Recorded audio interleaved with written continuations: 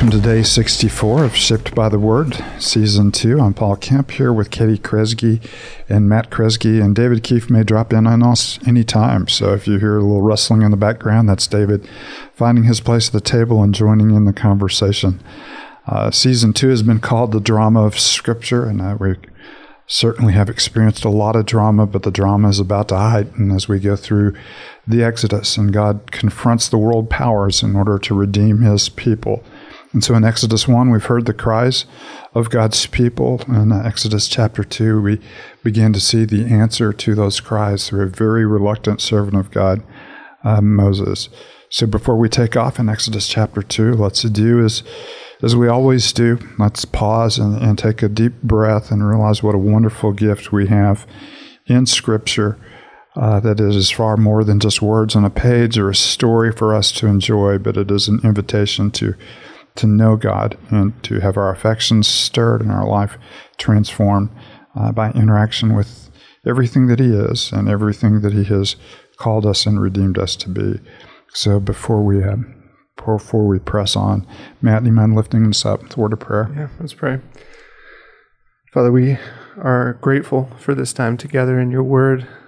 Father, we thank you that as we read, you search our hearts, you convict us, you transform us through it. And we ask for that today, Father, that you would use your word to build us up in Christ Jesus. And we thank you for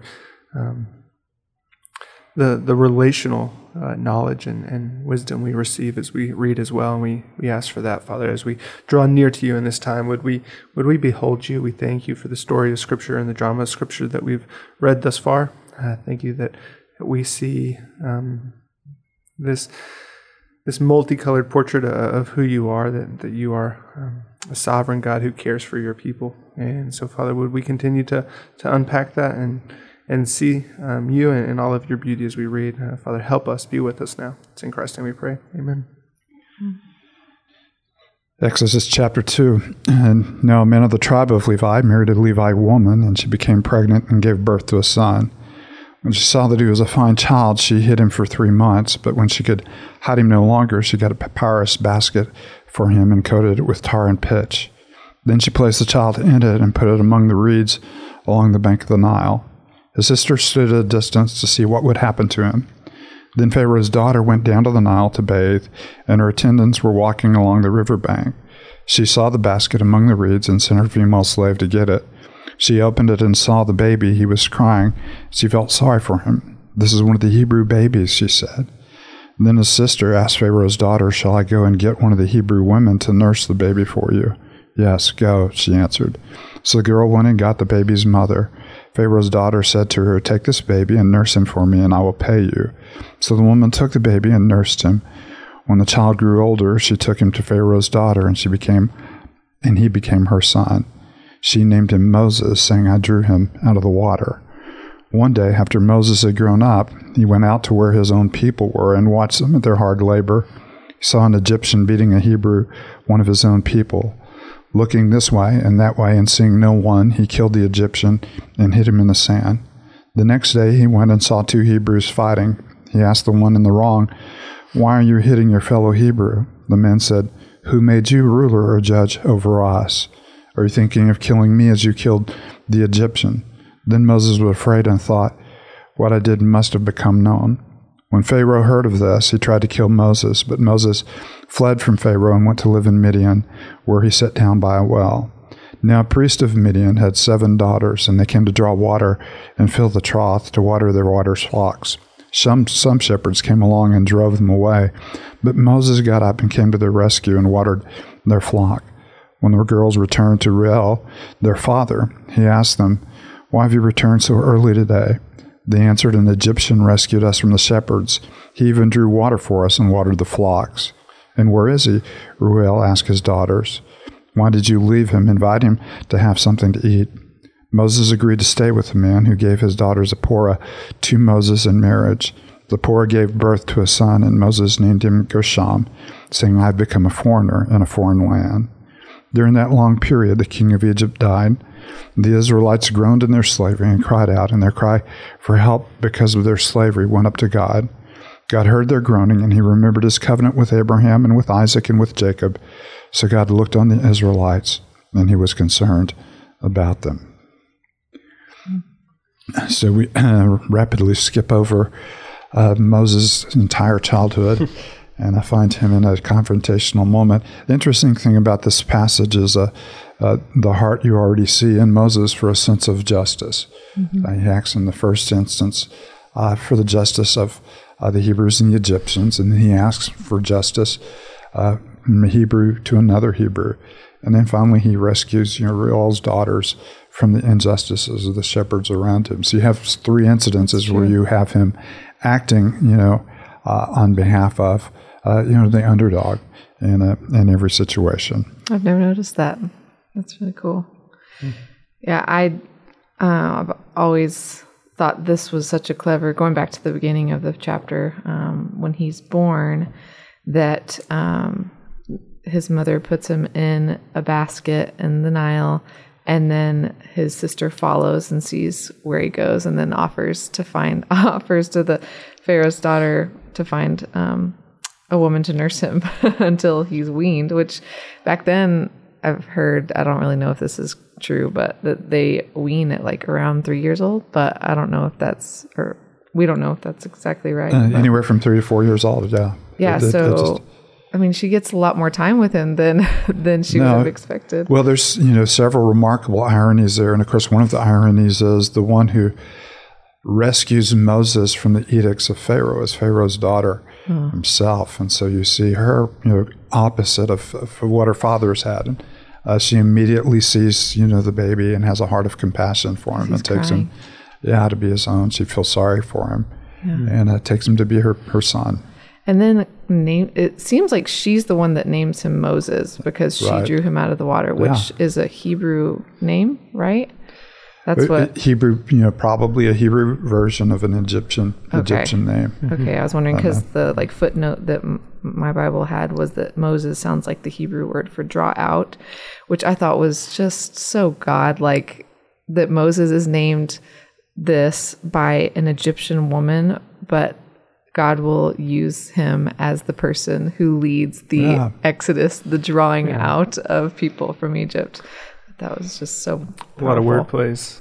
Yeah. You'll even see a lot of times in this text if sometimes footnotes will point out that basket that Moses was laid in is the same word that we get, an ark. And the last time we saw God preserving a people, through an ark or through the water, came through water and through, And so again, we're watching, as just because we've been reading this all along, we know that this isn't just some kind of coincidence where it's like, oh, well, Moses happened to be in a basket that floated. I mean, we're watching God again preserve his people and preserve a person through which he will use then to preserve a people and to lead a people. So anyone versed in Israel, in Israel's story would realize that this is a God that has in the past rescued people by providing a refuge in the midst of waters.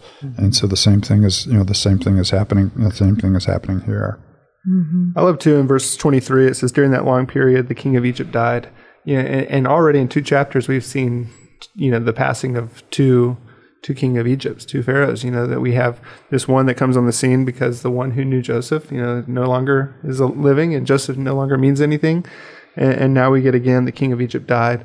And one of the underlying subtext that we'll see or sub-themes that we'll see throughout Exodus is this conflict or this, battle happening between the God of the universe and this so-called God of Egypt, mini God of Egypt.